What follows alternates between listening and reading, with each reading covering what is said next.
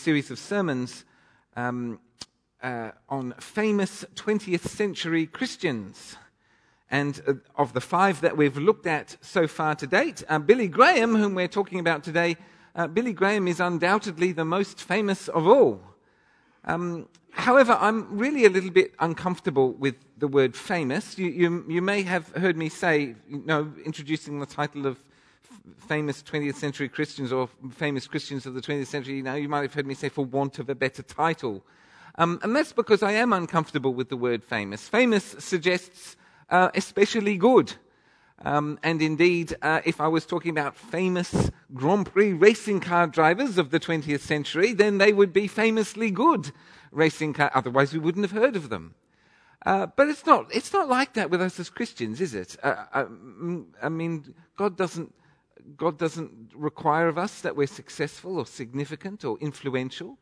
What he asks of us is that we're faithful and that we're loving. And I imagine that the greatest acts of loving faithfulness, I'm sure it will turn out to be so, that the greatest acts of loving faithfulness that the world has ever seen since Jesus will turn out to be done by people that we've never heard of, acting in total obscurity. So there's, just for us to think carefully about the word famous for a moment. Also, of course, in this series of looking at famous Christians, we are departing from our usual work on a Sunday morning, which is to study the scriptures together and for me to preach and teach the Bible. We're departing from that briefly because occasionally looking at significant and well-known Christians from ages past, it is a worthwhile thing to do. In the words of the prayer book, in order that we might praise God for all his servants whose lives have honored Christ, and in also that we can pray, in the words of the prayer book, Father, please encourage us by their example, so that we may run with perseverance the race that lies before us, and share with them the fullness of joy in your kingdom. So there's just a little bit of an explanation as to what we've been doing and why, but let's turn back today to Billy Graham. Who was Billy Graham? Well, in a nutshell, Billy Graham was a famous itinerant or traveling evangelist who actually died quite recently. He died on the 21st of February 2018 at the age of 99 and a half. He was born, obviously, in 1918 in North Carolina. And he was an ordained minister in one of America's biggest denominations, the Southern Baptists. As a preacher, he became internationally famous as a traveling evangelist by the late 1940s. And he preached the gospel by way of public speaking engagements, open air or in halls or in stadia or in churches. And these events were called rallies or crusades. And he also preached by way of broadcasts on the radio and telecasts on television. Across his lifetime, several billion people heard him speak. An estimated 3.2 million people came to faith in Jesus Christ through his rallies alone. Exactly how many people came to faith in Jesus through his total ministry, that is, including his telecasts and his broadcasts, the exact number we'll never know before Christ comes, but must have been many millions of people. It would be difficult to overestimate Billy Graham's impact on the global church, and it would be difficult to overestimate his impact on us as a nation as well. And I will say more about that later. Graham's preaching was appreciated by many for several reasons. But one reason was that he just preached the gospel. He just talked about what it means to become a Christian and who Jesus is. He steered clear of all of the things that denominations tend to squabble and bicker and disagree about. And he encouraged new converts simply to attend their local church. He wasn't pushing for this denomination or that denomination. In fact, he encouraged people to attend either Protestant or Roman Catholic churches, whatever church was local and they felt comfortable with. And so for those reasons, within the global church, he was pretty much universally appreciated. Not entirely, but pretty close. Particularly in the US, in his homeland, Graham was enormously admired and respected. An historian of religion, Grant Wacker, wrote that by the mid-1960s, Billy Graham had become in the US the great legitimator. To quote Wacker at length, quote, "By then, Billy Graham's presence conferred status on presidents, acceptability on wars, shame on racial prejudice, desirability on decency, dishonor on indecency, and prestige on civic events. He was the great legitimator," unquote. And I'm not sure if it was some kind of official position or not, but he was recognized as the spiritual advisor to every US president from Harry S. Truman to Barack Obama. He was their personal chaplain. Truman, Eisenhower, Kennedy, Johnson, Nixon, Ford, Carter, Reagan, Bush Sr., Clinton, Bush Jr., and Obama. And indeed, he was close friends with Eisenhower, Johnson, and Nixon. Again, in the US, his legacy was very particularly strong because of his early and passionate solidarity with Reverend Dr. Martin Luther King, whom he invited to share his pulpit in 1957 on a 16-week ministry tour of New York City. In terms of honors and awards, Billy Graham has received a vast and bewildering array of them, including a knighthood from Queen Elizabeth II and the Presidential Medal of Freedom from Ronald Reagan. And he's made the Gallup poll's most admired man list 61 times. That's probably more than Sean Connery. Without question, he has been one of the most admired and respected people of the last 100 years. And he's almost entirely dodged scandal. There were indeed some ill-advised words about Muslims said to Nixon in the 70s, sentiments he later apologized for. But all in all, he was widely acknowledged to be a man of integrity. So where did Billy Graham come from? Well, he was the eldest of 4 children, a modest dairy farming family in a small-town community of North Carolina, which is a southern state of the US. His family was devout and church-going. As a child, he loved adventure stories and was particularly fond of Tarzan. He loved to climb trees and swing from limb to limb and scare the heck out of passers-by by suddenly giving the Tarzan yodel, the Tarzan yell, very loudly and unexpectedly from the top of a tree. This, his dad reckons, was evidence of God's call on his life to ministry from an early age. His ability to scare the heck out of locals by yelling at them loudly. He was turned down for membership in his local youth group for being too worldly. But as a 16-year-old, he went to a revivalist tent meeting where the traveling evangelist Mordecai Ham, a delightfully ironic name,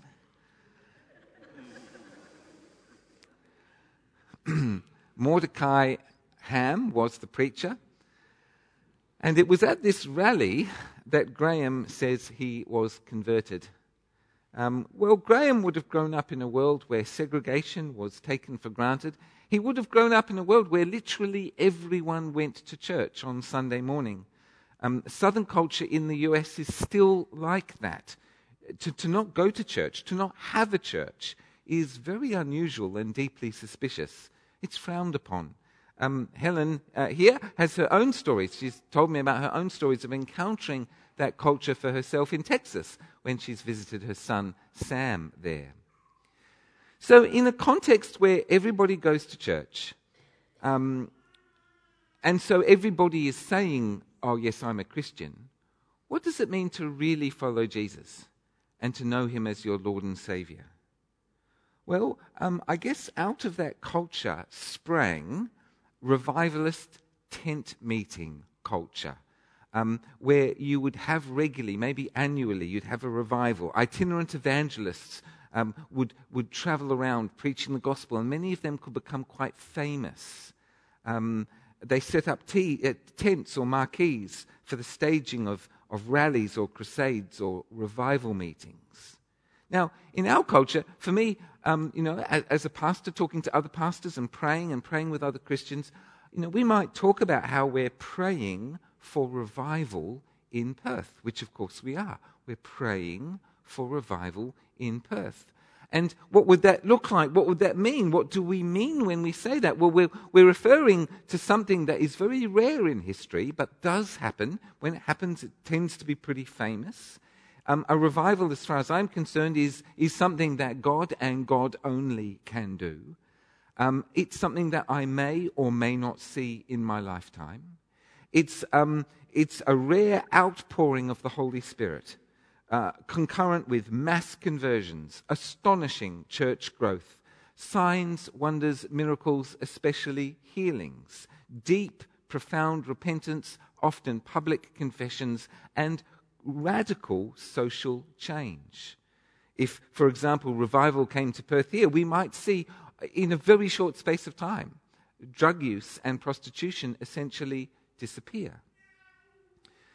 So that's what I mean when I'm saying I'm praying for revival in Perth. But if I said that to a southerner in the US, they might reply with, "Oh yeah, sure, we have one of those every year in May down in Farmer George's bottom meadow." Because they'd be thinking about something that culturally is an important part of their culture, that is staged. Revivalist meetings, crusades, rallies, including various preachers, some visiting, some local. The opportunity for the Christian community to get spiritually fed or challenged or built up in a way that probably is not altogether all that possible week by week at your local church, which might be small, parochial, narrow-minded and moralistic. And such meetings might serve the local Christian community, perhaps in an analogous way to how in WA Scripture Union Beach missions feed and encourage remote area Christian communities here in places like Bremer Bay and Chains Beach. Otherwise, that kind of the kind of culture I'm attempting to describe, that southern revivalist tent meeting culture, it's actually quite alien to Australian culture, and we tend to therefore be quite suspicious of it. In the 1950s, American preachers didn't do well in Australia. Just before Billy Graham came here for the first time, a man, Oral Roberts, another delightfully ironic name, Oral Roberts, the preacher, highly respected man in the US. There's a university named after him. He brought his own big tent to Melbourne, but he rolled it up and he went home before preaching a single sermon after the tent was attacked by stink bombs. So that culture doesn't necessarily do well here down under. Anyway, Billy, he gave his life to the Lord at 16 years of age. After high school, he went to college where he studied anthropology. Even while at college, his gift for public speaking drew attention. At one point in his college years, when he was struggling and thinking of withdrawing and just quitting, his college principal counseled him not to give up on a college education, not to quit his studies. The principal said, at best, you could amount to some poor country Baptist preacher somewhere out there in the sticks, but you have a voice that pulls. God can use a voice like that. He can use it mightily. Unquote. So a gift, people were aware of a gift. And after college, Graham was briefly involved in pastoring various churches. But in 1947, he was hired by the newly formed organization Youth for Christ as a traveling evangelist. His ability to draw crowds was immediately noticed. In 1949, a revival tent meeting was scheduled for Los Angeles, in which Turkish circus tents were erected in a parking lot. And the event lasted for 8 weeks, 5 weeks longer than was scheduled, and attracted nationwide media coverage. From that point on, so to speak, it was on. And over the next 56 years, Billy Graham conducted more than 400 rallies, or crusades as they were then known, in 185 countries on 6 continents. And that included coming to Australia 3 times, in 1959, in 1968, and in 1979. Each occasion brought significant growth to the church in Australia and significant cultural change to us as a nation as well. But without question, it was the 1959 visit that was the most significant of the 3. In 1959, Billy Graham spent 4 months in Australia and New Zealand. By this time, Billy Graham was already a household name by virtue of astonishing and huge public meetings in Los Angeles, London, and New York. In Sydney, 600 Protestant clergy and church leaders met to discuss the prospect of him coming to Australia. And the official invitation was extended through the Anglican Archbishop of Sydney, Bishop Mulwell. To quote the statistics, I'm going to read at length an article I've found online by Carl Face of Olive Tree Media. Carl writes, once the crusade meeting started, the statistics continued to be off the dial with massive crowd numbers and inquiry responses. There were 114 meetings in 106 days across Australia and New Zealand. Meetings were held in Melbourne, Hobart, Launceston, Auckland, Wellington, Christchurch, Perth, Adelaide, Brisbane, and Sydney. To gain an understanding of the interest in these crusade meetings, the Melbourne story gives a clear picture. The meetings started at the moderately sized West Melbourne Stadium, which held 7,500 people. When 10,000 turned out, they realised the venue was hopelessly inadequate. So 5 days later, they moved to the Sydney Myer Music Bowl. On the first night at this new venue, 25,000 people attended. This grew to 70,000 on the Sunday afternoon. Sadly, due to the yearly Moomba Festival, the crusade meetings had to be moved again, this time to the less than desirable agricultural showgrounds. Even with a very poor venue and unseasonable rain and cold weather, the 9 meetings had attendances varying from 18,000 to 25,000 people. The final event of the Melbourne Crusades turned out to be a history-making event. It was held at the Melbourne Cricket Ground with a staggering 143,000 people attending. To this day, that record still stands as the biggest crowd ever to assemble at the iconic MCG. The Melbourne story was repeated across the country. The final Sydney meeting was an event held side by side at 2 venues, the Sydney Cricket Ground and the Royal Agricultural Showgrounds. Between these 2 venues, there was an estimated attendance of 150,000 people. The overall attendance of all meetings was 3 million. Many thousands more heard Graham preach on radio, television, or in cinemas. They read about him on the front page of all the metropolitan newspapers. Landlines relayed over 3,000 services to over 400 remote and regional communities throughout Australia. Unquote. Well, the number of people who came forward at all of those meetings to receive Jesus as their Lord and Saviour is estimated conservatively at 146,000 people. A number of churches had several hundred new believers to cope with, and one church in particular had to hire more staff to cope with the number of converts from just one rally. Historians have correlated a number of social changes that appear to be directly related to Billy Graham's 1959 Australia Crusade. And those social trends include, firstly, a 10% drop in the national level of alcoholism. Secondly, a sudden stalling in the otherwise rising rate of extramarital births.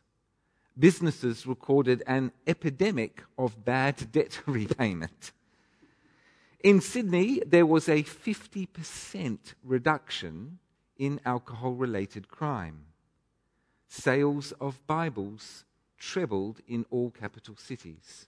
Scripture Union membership doubled. And Moore College in Sydney, the Bible College, Moore College in Sydney had record student registrations. In 1961, they had a staggering 104 new students wanting to study the Bible and train for ministry. I imagine, I don't know for Moore College its particular statistics. I trained at Ridley College in Melbourne. For Ridley, a good year would be maybe 20 or 30, a good year, new students. They had in 1961 104 new students wanting to train for ministry. In that year, every female student at Moore College had either been involved or was converted at a Billy Graham crusade. Yet, and nevertheless, these statistics cannot do justice to what that really means for Australia. Spiritually, of course, we know that there is more rejoicing in heaven over one sinner who repents than over 99 righteous people who do not need to repent. But in terms of on the ground, what that would have looked like, the ended misery and the prevented misery that God wrought, that God blessed us with in changing our individual and our corporate lives together, is just unimaginable. An unimaginable amount of suffering either ended or prevented because of that 1959 visit. It's as close as we as a nation have ever got to revival. In my own experience, I still regularly hear from lay Christians and from ordained ministers things like, "Oh, I was converted at a Billy Graham rally," or "My parents were converted by Billy Graham." Hear that routinely. And there are any number of stories associated with the rallies like this one. One man who came forward at a rally to receive Christ had stolen a large sum of money from the bank where he worked. As soon as he could, he confessed his crime to his manager and offered to pay back everything. Instead of firing him or calling the police, the bank manager let him keep his job and went himself to the very next Billy Graham crusade to find out what had happened to him. And he too gave his life to Jesus Christ. How was it that Billy Graham had such authority? Well, culturally, there were many reasons. One columnist, one newspaperman, Eric Baum, wrote at the time, "What is the difference between Dr. Billy Graham and some of our local hot gospelers? He insults no one, he exhorts all. His heart of wondrous sympathy beats in his face. And I, as an infidel, but a convinced theist, will not hear a word against him. I personally cannot accept all he preaches, but that does not debar me from thanking him for coming to Australia." That's kind of an extraordinary testimony. Well, one of the things that I have noticed as I've listened to testimonies or read testimonies online, in describing what happened to people at these rallies, again and again and again, you hear phrases like, "It was as though God was talking to me. It was as though God was speaking to me." Of course, today there are any number of Billy Graham's sermons available online, on YouTube, for example. You can watch him for yourself. As an evangelist, he doesn't preach in the way that a pastor-teacher preaches. And that's to be expected. An evangelistic sermon, that is one which seeks to explain who Jesus is and what he has done, that seeks to convert the unconverted, that type of sermon is quite a different thing to what we usually attend to here at church. Pastor teachers seek to preach and teach the whole counsel of God. That is to say, to put it simply, to teach the whole Bible. But if you watch any of his sermons online, especially from 1959, you might notice a few things, including, for example, the fact that he shouts a lot. In fact, he shouts almost continuously. I would estimate that 90% of what he says shouting. And he points his finger a very great deal. Something I never do. Because pointing makes people feel uncomfortable. I learnt it years ago. You might actually have already noticed that if I ever say point one or firstly, I close the point of my finger with my thumb. It's a standard body language thing. Pointing does make people feel uncomfortable, so it's always point one like that. All politicians know this, except Donald Trump. Pointing makes people feel uncomfortable. And he has some very particular mannerisms. He waves his black Bible around a lot, and he pronounces the name Jesus with a very pronounced emphasis on the first syllable. Jesus! Jesus! He would be an easy preacher to lampoon. But my point is this. Billy Graham, he was a competent preacher, but he wasn't a brilliant preacher. Vast numbers of people didn't come to faith in Jesus Christ because of spectacular intellectual insight or a brilliantly articulate man speaking great eloquence. He's not really a particularly good preacher. He just wasn't. Vast numbers of people came to faith in Jesus Christ through him because he was an evangelist and an extraordinarily gifted evangelist. And we need to understand how that gifting works. It's not a gifting I've got.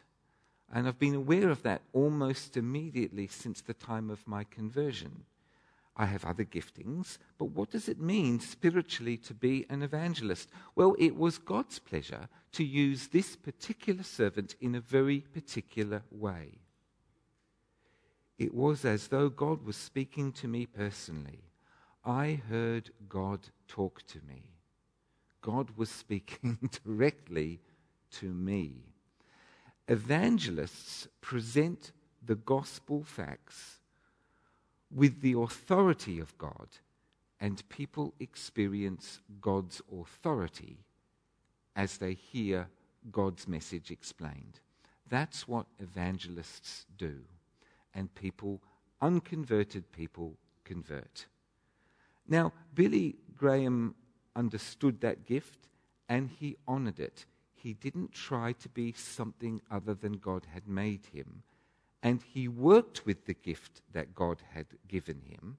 And one of the decisions that he made was that he believed in the power of the Bible as God's word, and he believed in the power of the Holy Spirit as God's presence, and that the Holy Spirit, he could simply trust the Spirit to apply God's word to people's hearts as he trusted those two facts. And no preacher who departs from those two facts can expect to bear fruit for God. That's spiritually thinking. Let's think about this theologically. A slightly different way of approaching what we're talking about.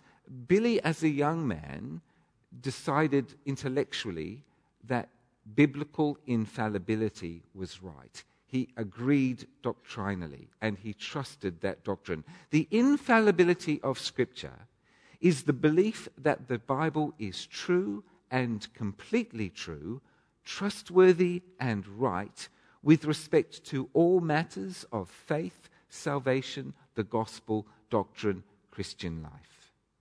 The Bible is completely trustworthy as a guide to the Christian with respect to salvation through faith in Jesus Christ, what the Christian life will look like, and And the doctrine includes the idea that the Bible cannot fail to accomplish this its purpose.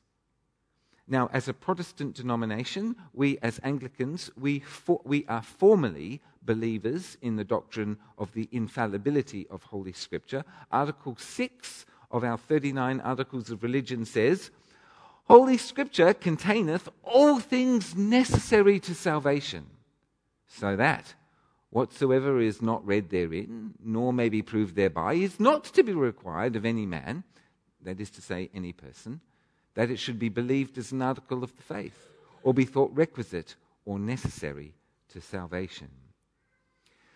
I believe in the doctrine of biblical infallibility because the Bible has that own self-conscious understanding of itself. It articulates that truth clearly in a number of places. You cannot add or subtract to the commandments of the Lord.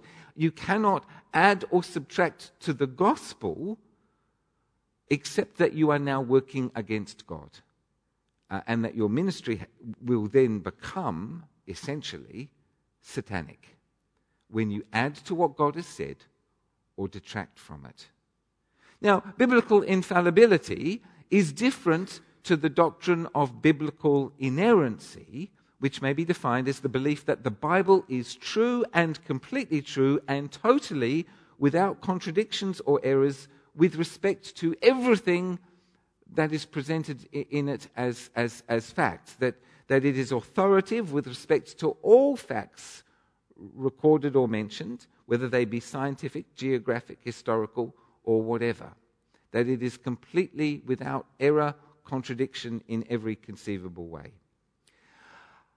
I don't think that this is a claim that the Bible makes about itself. Indeed, I think that it is probably a claim that is tangential to the Bible's declared agenda. The Bible, as far as I'm concerned, is right about the things it wants to be right about, and that every passage makes a point, and that point is right. But God has not given us a dictated, ahistorical, context-independent rule book such that a distant and unknowable God simply demands obedience to the book. No, rather, he has given us a set of inspired, contextual documents that need to be interpreted in community and in living relationship with the Father through the Son. So it's quite a different thing. But I will let you, these two little phrases open up a whole world of theological thought and debate. I'll invite you to ponder this question. I sit loose to what I see as extreme forms of biblical inerrancy. I'm quite happy with the idea that there may be historical facts, scientific misunderstandings, or just plain contradictions in God's word. I sit loose to extreme forms of biblical inerrancy, but I do not believe that we as Christians have the freedom to depart from biblical infallibility. That we don't have that freedom. This is the Bible's own understanding of itself. Billy Graham assumed this truth to be true, and he was vindicated in that belief by the outpouring of God's Holy Spirit on his work, that it bore fruit. As he preached the gospel, vast numbers of people came to faith in Jesus Christ. So why did people listen to Billy Graham? Why did people hear God's voice as they listened to Billy? Well, when you hear statements like that, there seems to be something very unexpected, otherworldly, very bizarre even, that people should hear God's voice in their hearts as they listen to Billy with their ears.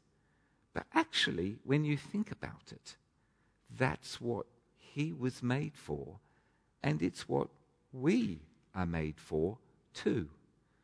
We are all created in the image and likeness of God. In other words, we are all created to represent God, and as believers in Jesus, conformed to the image of God through Christ and filled with the Spirit, That's what we all do. Not all of us, to be sure, are evangelists. Not all of us with that particular gifting. But certainly all of us, in one way or another, as human beings filled with the Spirit, it shouldn't surprise any of us that if we ever speak the wisdom of God or the truth of God, it shouldn't surprise us that people hear that as coming from God. When I hear God speaking to me, it is very often through fellow Christians. Not the only way that God speaks to me, but very often through fellow Christians. Very occasionally, maybe even ordained ones. But this is our God, the God who speaks. The God who speaks through human beings. The God who speaks perfectly, in perfection, through his Son, the man, Christ Jesus. And so to him be the glory, both now and forever. Amen.